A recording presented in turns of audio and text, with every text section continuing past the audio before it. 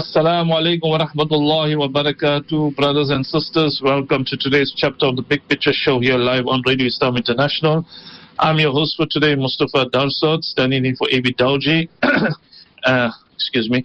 And a special welcome to our Radio Al-Ansar listeners in Durban and Pietermaritzburg and all those on live stream. Well, it's been quite eventful, I must say, especially in the city of Tshwane, Pretoria. And of course, we've been hearing about the Phala Phala situation as well. And there's been some interesting developments.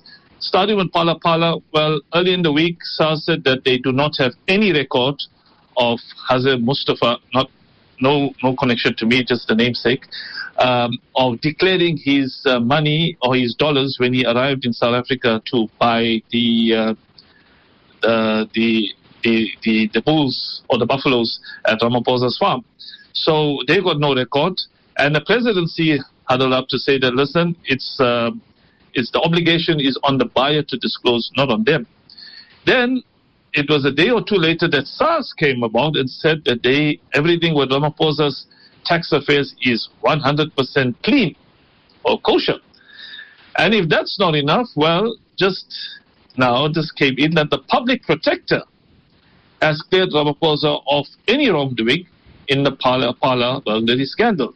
So what the public protector has said, clearing Ramaphosa of wrongdoing, finding that he appropriately declared interest in his farming business, right, went on to say that Ramaphosa fulfilled his obligation to report the burglary at his farm in early 2020 to his head of security, who is Major General Wally Rhoode, who is a police official, and also found that whilst the outcome of, and also said that Wally Rhoode will face consequences for an alleged abuse of power in investigating the burglary covertly.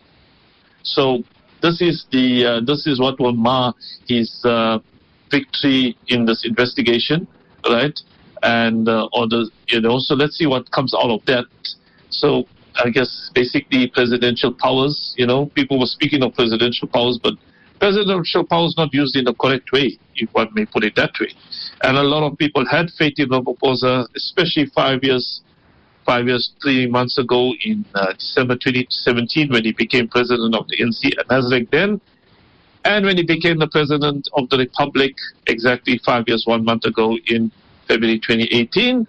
And of course, we are seeing nothing but only safeguarding his own interest, and the whole country can burn. Well, moving on, the city of Tshwane, the city of Tshwane has been faced with a lot of drama in this past 10 days, starting with the resignation of the coalition, of the DA-led coalition mayor, right, and then election of a new mayor by name of Dr. Morunwa Makwarela of COPE, right, who during the time of the coalition was the Speaker of the House. And he came on and then didn't lasted very few days and was out because apparently, according to the city manager by name of Johan Mettler, found that he was insolvent, right, declared insolvent, and as an insolvent, you cannot occupy any public office unless you have been rehabilitated. So he's obviously the mayor's position was advertised by the city manager, and Makwarela then got his attorneys into action to send a very threatening letter to the city manager to say that there's no such thing. He's been rehabilitated. He's mentioned it to you, and you did not give him the opportunity to obviously did not give him the benefit of the doubt in this opportunity, and you still went ahead and advertised this post and or desist from doing so immediately, or desist from doing so immediately, and apologize to him. So I think on Wednesday morning, I heard him on SAFM being interviewed by Stephen Curtis, and he said that, well, in 2016, I was declared insolvent, right, or him and his wife, and somewhere between 2016 and 2020, he was rehabilitated. But he did not get the document, although the court declared him rehabilitated. So where's 2020 and where's 2023? Well, that was 3 years ago. And he still waited for the document. So kept on asking him, but why didn't you make an effort to get the document, etc.? And he was waffling about. So nevertheless, that was then on Wednesday. Then suddenly on Thursday comes the mysterious document that surfaces to say that he's been rehabilitated and he was reinstated as mayor on Thursday, but then suddenly resigned yesterday. So 2 short stints of serving the mayor's post, and he resigned saying that he's not admitting any guilt, but he's leaving the position to protect its integrity. He also resigned as a PR councillor for COPE. So in his resignation letter to the city manager, Johan Metta, he says he's done this to protect the image of the office I occupy and the good name of the city. I've decided to remove myself from the position of mayor in the city of Tshwane. He says there's no form or admission of guilt on the prevailing public allegations, but a desire to let the city focus on service delivery and other critical business. Then why did you go and rush and take the position? And that so after being removed once, you went out of your way to produce what has now turned out to be a fraudulent document. Mr. Makwela, Dr. Makwela, you belong in jail for fraud. There's no other word to it. And then you produce this flimsy document that says rehabilitation. As a court document, it is the least it should have said notice of rehabilitation. Right? But he got the rehabilitation in the North Court of South Africa. Have any of you heard of the North Court? Has the country got a North Court, South Court, East Coast? East Court, well, that would be here in Durban, but there's no East Court in the East Coast. And West Court in Cape Town, have you heard of any such courts? No. Yes, there is in the High Court of South Africa, Gauteng Division, or before it used to be North Gauteng Division, Pretoria, but now it's all Gauteng Division. Then you get Pretoria and Johannesburg. So it was not Gauteng Division before Pretoria and South Gauteng Division before Johannesburg. Right? So now, where did this North Court come from? Then it's got there, before the Honorable Mr. Justice Musa. Well, a Muslim person's name had to come into this. And it's found that on that day of February 7th, 2018, there was no such Justice Musa on the roll for that day in court. In fact, he has only been appointed to the High Court as an active judge from 2022. Right? Then it comes to the point of where it says that the first applicant and the second applicant. Well and good. But no mention of respondent. Normally on a court document, you'll have the applicant's name and the respondent's name. Well, there's no respondent. And then it says there that under so-and-so have been, master reference number is hereby rehabilitated. And a stamp. Well, that stamp doesn't look like a court stamp at all. And there's been other flaws in this document. So this is what is produced. A Photoshop document. And now the Office of the Chief Justice has got hold of this, and they say that they're reporting it to the relevant authorities to start an immediate investigation and to take action. This is open, blatant fraud. And he says, and of course, you know what, I've still yet to find a politician accused of corruption to say that I've done nothing wrong. To admit that what I've done. All they say is I've done nothing wrong. Same here, and there's no admission of guilt. What a circus. What an embarrassment. And for COPE, well, COPE is in Johannesburg, the city of Johannesburg.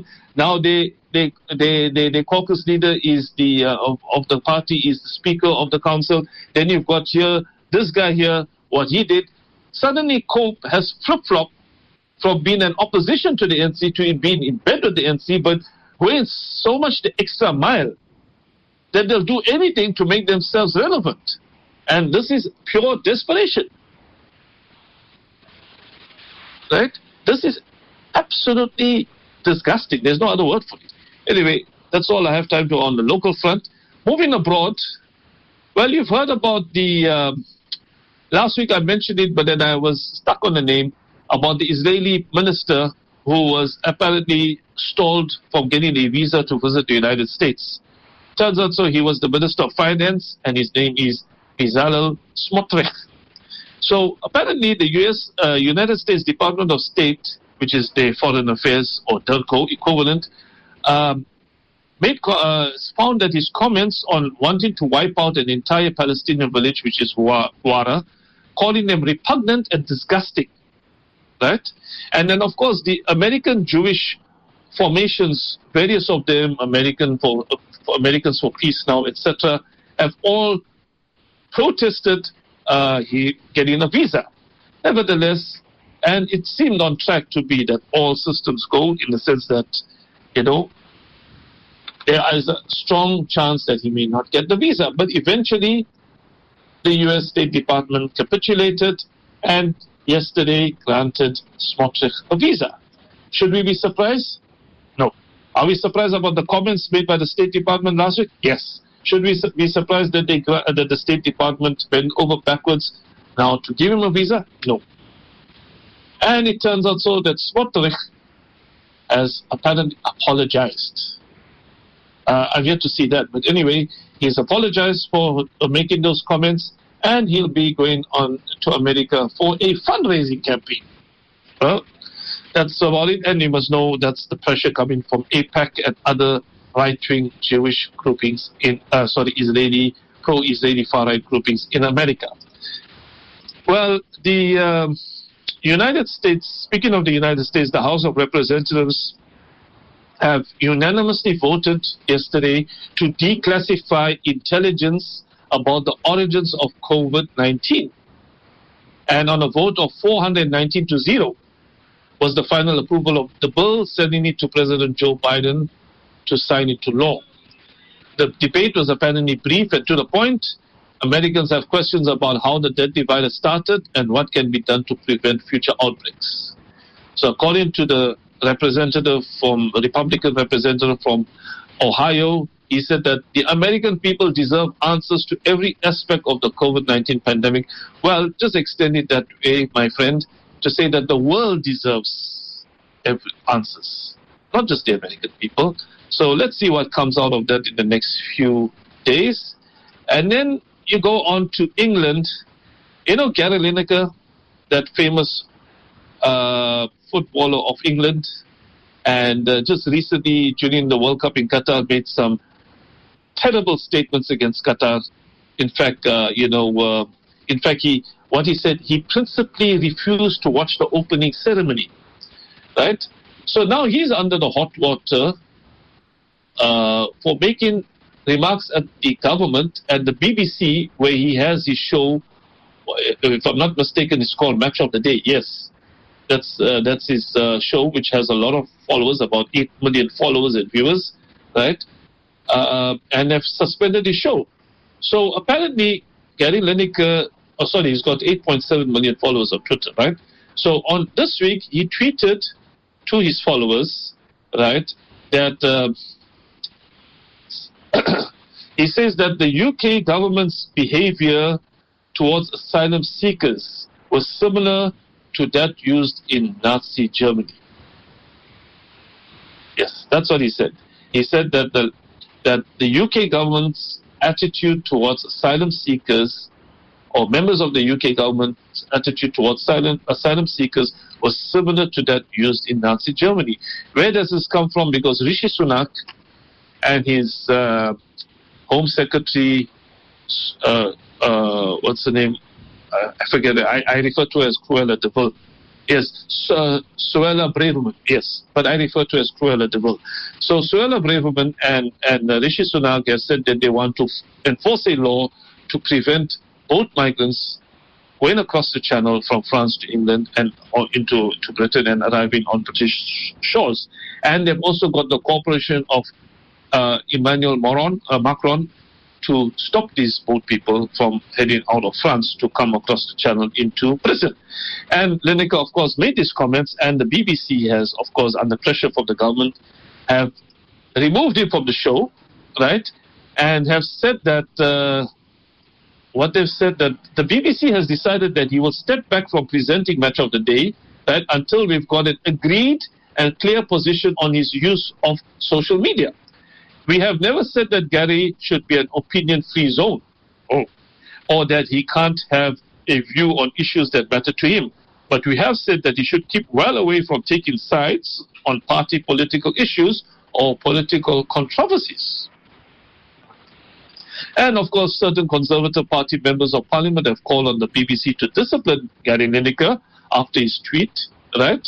And now the poor chap is in hot water. So from doing something terribly wrong back during the World Cup to try to do something principally right, he is in big trouble. Anyway, we'll take a short ad break and we'll resume shortly, inshallah. Assalamu alaikum, dear listeners. Welcome to the second half of the show. Second part of this first chapter of the show. Well, speaking of sport arena and controversy around it, dear listeners, you know, cricket is a big sport around the world and is especially very big in India and Pakistan, Sri Lanka, of course. But in India, it is known as the national sport. Did you know that in the city of Ahmedabad, which is the capital of Gujarat, that there's an 80,000-seater stadium called the Narendra Modi Stadium? Yes. Okay. And it's a new stadium built in honor of Modi. It must have been built by, Gautam Adani, right? And there's a test match currently on that started on Thursday between India and Australia. Now, what's so peculiar about this cricket match? Well, the question to ask, is it a cricket match or a political rally? So it turns out so that on that day, on that Thursday morning, Modi took the Australian Prime Minister Anthony Albanese on what they call the lap of honor around the stadium. Right? They were seated on a chariot-like vehicle made out of a golf cart, which bore the message, friendship through cricket. And then Modi, taking this lap of honor around the stadium named after him, was presented with a picture of himself by Jay Shah. Now, who is Jay Shah? Jay Shah is the secretary of the BCCI, the Board of Cricket and Control of India, and is the son of the Union Home Minister or the Home Minister of India, Amit Shah, right? And this is apparently the first visit by Modi to the stadium, after it was refurbished, not new, after it was refurbished and renamed after him. So it turns out so that this particular match, 80,000 tickets were only sold to BJP supporters. Yes, that's correct. All 80,000 tickets were sold to BJP supporters. So that's why one is asking the question, is this a political rally or a cricket match? And you can understand the propaganda that is trying to be portrayed through this cricket match. Sickening, disgusting. There's no other word to describe it. Anyway, moving on to a very important story that has developed, and of course, this is where it goes from here is of importance to everybody, especially in the Muslim world, and in particular the MENA, which is the Middle East, North Africa region. Regional rivals, Iran and Saudi Arabia, agreed yesterday to restore ties and reopen diplomatic missions after a Chinese brokered talks, right, that took place between them, and they released this joint statement yesterday. This has come about after 7 years of broken relations. Okay, of course, this move caps a broader realignment and efforts to ease tensions in the MENA region. But we all know that Riyadh cut ties with Tehran after Iranian protesters attacked the Saudi embassy in Tehran in 2016 following Saudi's execution of the Shia cleric in Saudi Arabia known as Nimr al-Nimr. So we've got the coming together of Shia majority Iran and Sunni majority Saudi Arabia, right? And of course, you know, you must know that you've got this coming together, but what has happened was that they've obviously been supporting rival sides in several conflict zones throughout the region. And what does this mean for going forward?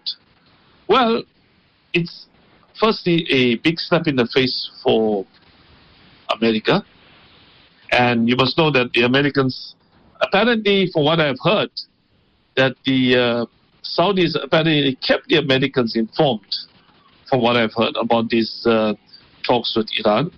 And I'm just trying to find what was the reaction from the Americans. The Americans said that cautiously announced a statement that we will monitor the situation as it unfolds. So you must understand that the tensions between Iran and Saudi Arabia go back over 4 decades, from 1979 at the time of the Iranian Revolution, right? And you must know that there's been a lot of skirmishes between the two, coming to blows, if one wants to put it that way. And it all had to do with Saudi Arabia openly supporting Iraq during the 8-year Iran-Iraq war, which started in 1980 and finished in 1988, right? And after the ending of that war, there eased tensions. But then, of course, something or the other came up. And then tensions were strained, then relaxed. Tensions were strained and relaxed. Then there was a blanket ban on Umrah, Hajj, or there was a boycott from the Iranian side of going for Umrah, Hajj, etc. Then came the Arab Spring of 12 years ago, January 2011. And then, of course, when the war started in Syria, that's where you saw split once more. And that split just got wider and wider until 7 years ago, when they executed Nimr al-Nimr. Who was Nimr al-Nimr? He was the head of one of the opposition groups in Saudi Arabia. He was very vocal, and he was executed. And the reason why Iran made such a big hoo-ha about it, because he's Shia.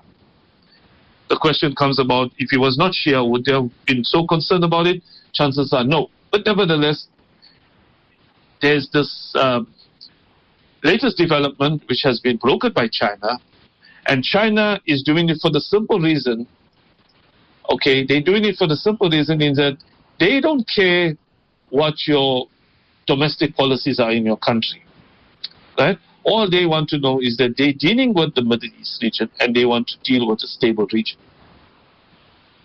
That's what China's whole argument is. They said that, for example, China is dependent on this region for its oil needs, right?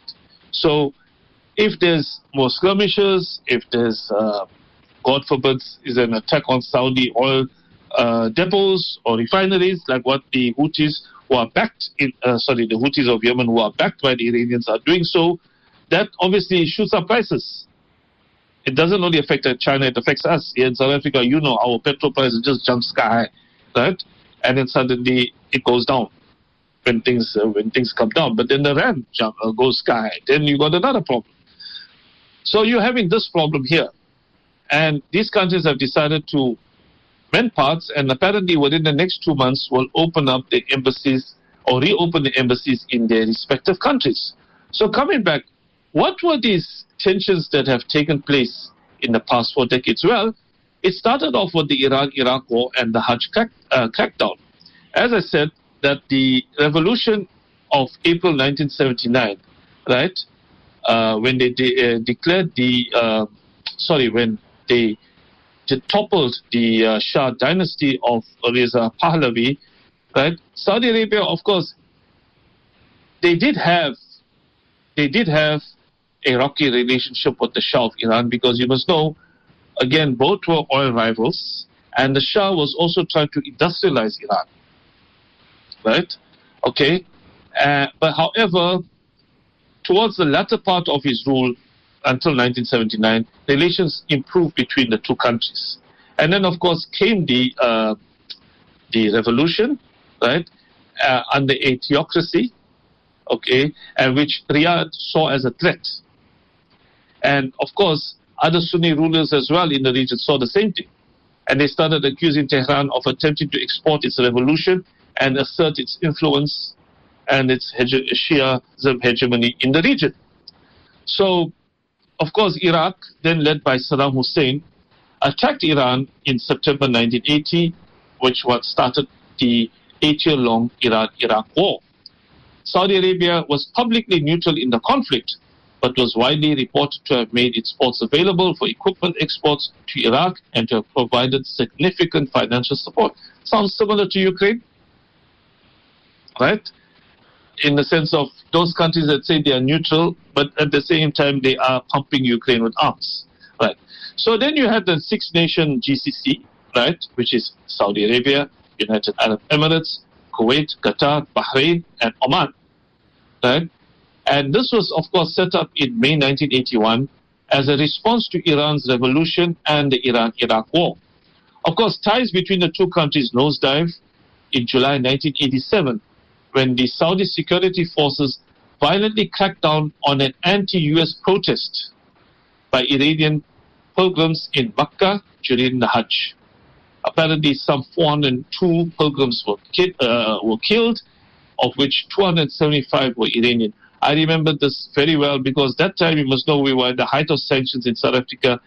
Very little international news coverage. And if you put on the TV and the news that time, they had this. And of course, we had family, my older brother from Ladysmith, etc., were in Hajj at that time, and they were able to relay what happened. So in response, right, the protesters decided to occupy the Saudi embassy in Tehran, and they burned down the Kuwaiti embassy, right? So a Saudi diplomat died during that incident, and after falling out of an embassy window, and Riyadh accused Tehran authorities or Iranian authorities of delaying his transfer to the hospital. That time, King Fahd severed ties with Iran over the Hajj incident and ensuing escalation in 1988. Apparently, Tehran subsequently boycotted the Hajj for 3 years after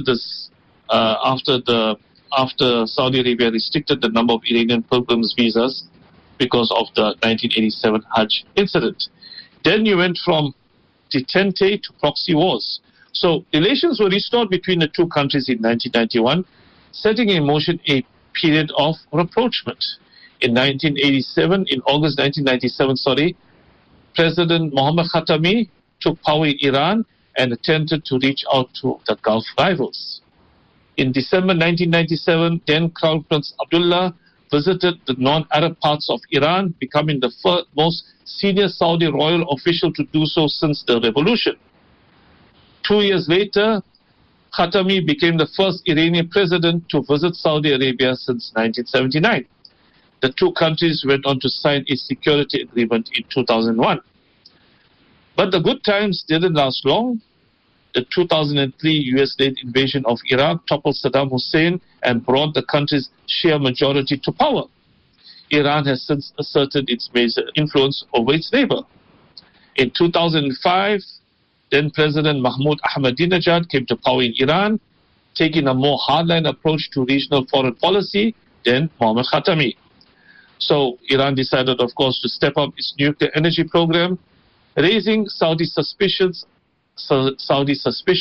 about its perceived attempts to assert its dominance.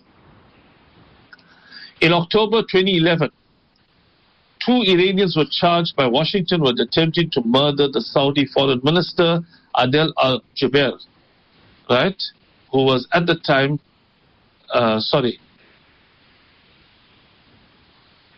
he was the Saudi foreign minister, yes, Adel al-Jubeir, yes. And then following anti-government protests across the Middle East and North Africa countries, which came to be known as the Arab Spring, Tehran and Riyadh found themselves on opposing sides of several flashpoints and conflicts. Right? In Bahrain, Saudi Arabia sent troops to crush a Shia-led pro-democracy protest movement in 2011 and subsequently accused Iran of stoking tensions in the country. In Syria, Assad violently cracked down on protesters, which led to what is now a 12-year-long civil war, right, which still persists. Iran backed Assad, while Riyadh lent its support to certain opposition forces. Not all, certain opposition forces. Meanwhile, in Yemen, Iran backed the Houthi forces, who took over large parts of the country, including the capital Sana'a, leading to a Saudi-led military intervention in 2015. Then the next tension point, where MBS calls Khamenei the new Hitler. So the Hajj pilgrimage would once again become a major point of tension between the two countries, right, in September 2015, when around 2,300 foreign pilgrims died in a crash. Hundreds of them killed were Iranians, right? So Supreme Leader of Iran, Ayatollah Ali Khamenei, accused Saudi Arabia of murder and said that it was not qualified to manage the two holy mosques. So in January 2016, Saudi Arabia executed the Shia cleric Nimr al-Nimr, who had been involved in anti-government protests in the country's eastern province. Of course, Iran strongly condemned the execution, and protesters attacked the Saudi embassy in Tehran, and of course, and the concerns in the northeastern city of Mashhad. Saudi Arabia then cut ties with Iran over the escalation.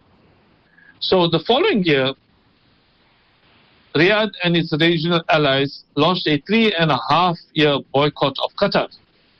Right? That was, I think, in mid-2017 after Trump and Jared Kushner's visit, accusing it of harboring close ties with Iran and supporting terrorism. Doha, of course, denied the charges, and the rift came to an end in January 2021. So, Saudi Crown Prince MBS said in March 2018 that if Tehran obtained a nuclear weapon, we will follow suit. He also called Iran's Ayatollah Khamenei the new Hitler. And in more recent years, several rounds of diplomatic talks have been held between the two countries in Iraq and Oman. However, this China-brokered agreement on Friday represents the most significant breakthrough, which has been welcomed by a number of countries, guess what, including the US, although they said they will proceed cautiously over it, Iraq, Oman, and the UAE. Right? So, of course, Israel hasn't given any comment yet. So that's the history of the tensions between these countries. Now, just to give a bit of comment here, according to a person by the name of Sina Tousi, and Tousi spelled Toossi, who is a non-resident senior fellow at the Center for International Policy in Washington, D.C., right? Sina Tousi told Al Jazeera that China has a clear interest in improving ties and stability in the region, as the Gulf is a vital source of energy for Beijing, which imports energy from Iran and Saudi Arabia. So back in 2019, when Saudi oil facilities were targeted by the Houthis, it temporarily affected the country's oil production, leading to an increase in global oil prices of more than 14%, which was the biggest spike in more than a decade. So according to Tousi, this was the worst case scenario for China, and that a conflict in the Persian Gulf would affect its energy supply and economic interests. So they're not doing it for any concern, they're doing it for their self-interest. And you must know every single country, including South Africa, has self-interest. So a chap by the name of Trita Parsi.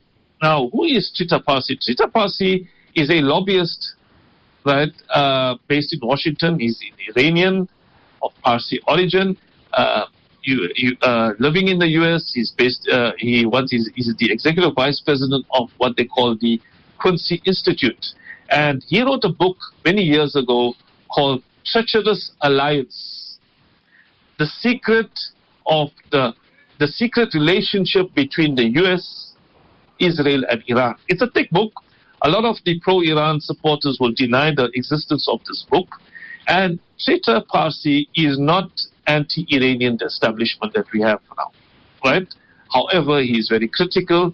And at that time, he wrote this book, which was published, I think, in the mid-2000s. I have a copy of the book, and it's quite explosive, right? And it talks a lot about the secret backdoor channel deals between the three countries, right? Okay, and they are happening. Don't be in denial about it, right? They are happening. However, of late, he's also been lobbying Iran's interests in Washington. So, he said that, according to him, that the U.S. has increasingly, he told Al Jazeera that the U.S. increasingly has deviated from and increasingly pursued policies that simply make it impossible for it to be a credible mediator. Right? So that's why I said, a guy like Trita Parsi, you have to understand where he's coming from. Right? From the pro-Iran lobby, they'll dismiss that book of his treacherous alliance. Google it, you'll come across it there, that they'll dismiss this book of his treacherous alliance as propaganda. And they say he's pro-US. But at the same time, he's just said that, he says that the way the US is behaving, it's impossible for them to be a credible mediator. And he went on to say that the US is increasingly taking sides in regional conflicts, becoming co-belligerent in regional conflicts, which makes it very difficult for the US to play a peacemaking role. He went on further to say that China did not take sides between Saudi Arabia and Iran, which is correct, right? So they did not take sides between Saudi and Iran, has worked very hard to not to get dragged into the conflict, and as a result could play a peacemaking role, right? Okay. So China's breakthrough comes as various US media outlets reported this week that Israel and Iran were edging closer to war. So, of course, this is a major setback for Iran's plans, or should I say for Iran's latest round of hoo-has. Sorry, for Israel's plans and Israel's latest round of hoo-has that they're preparing for war, right? So Sony Tusi said that while China also has substantial political and economic relations with Israel, the US has historically been giving support to Israel and Saudi Arabia against Iran, and so it has not been able to play that mediator role. So he went on to say, I think this is a broader sign of a changing global order and how the period of America being the unchallenged global superpower, especially after the Cold War, that period is ending. For countries like Saudi Arabia, in the past decades, America was the only viable partner. Now these countries have other options. China can give them a lot of support, economical, political, and military relations, and Russia can do that too. Right? It is in their interest that they're living side by side with Iran, and Iran is not going anywhere. If the US is not going to give them unconditional support for what I think MBS originally wanted against Iran was a very confrontational policy, that they are willing to come to terms with Iran and coexist, which I think the direction they are simply going into. So that's putting it in a nutshell about where these relations are headed. Now, look at it from this point of view, that America, of course, we know for time memorial, right, that whenever they've been involved in the MENA region, it's always been one of protecting their American, or should I say their self-interest. Has it ever been in benefit of the people? No. Whoever was their chamchas or whoever tagged along with them were fine until such time they decided to be independent of them or break away from them, and of course America's wrath came over them. We've seen it with Saddam Hussein of Iraq, for example, right? So the thing is that they have this thing that they can control the region forever. Now, of course, Russia, and of course, you know as listeners that I'm very critical of Russia and especially of Putin's plans. But for how long will Russia continue playing second fiddle? Especially being that it was once a superpower during the Cold War, and now that the Cold War has ended, America dominated that spot for 33 years, and they want to make a comeback, and they are making a comeback, right? And of course, this Ukraine war is the result of this, which is, at the end of the day, a proxy war for both sides. Like Yemen has been a proxy war for both sides between Iran and Saudi Arabia, right? Same with the Syrian conflict, again, a proxy war. The war in Ukraine has been a proxy war between the United States and those who are behind the United States, Europe, Britain, etc., and Russia and those allied to Russia. So the thing is that comes the notion, and A.B. Dowji and I were discussing it this morning, that anything bad for the U.S. is good for the world, right? MBS's moves towards Russia and China is a nightmare for Washington. The question is, will they remove him from power? And just to give you an example of what MBS has been doing, right? MBS has been, of course, asserting his authority as a regional power in the Middle East, right? Okay, and telling America that we are going to do this and we are going to do that, right? At the same time, he's not stupid, so he's not. He won't tell America, pack up, fold up your tents, pack up your bags, leave these bases and leave the country. He won't do that. That's suicide, right? But at the same time, he's playing his cards very well. Of course, very unpredictable. He's a very unpredictable player, but he's playing his cards very well to what he perceives to be suiting Saudi Arabia's interests. And what's been happening, as I said, like if you look at the boycott of Russian oil, Russia has got a lot of oil that it needs to get out of its country, right? And they need to channel that oil out. So what they've been doing, MBS did a deal with Russia to say, listen, give us your oil at discounted prices. Okay, hear me out correctly. Saudi Arabia, which has the world's largest, or amongst the world's largest top 3 oil reserves, is Venezuela larger, Saudi Arabia.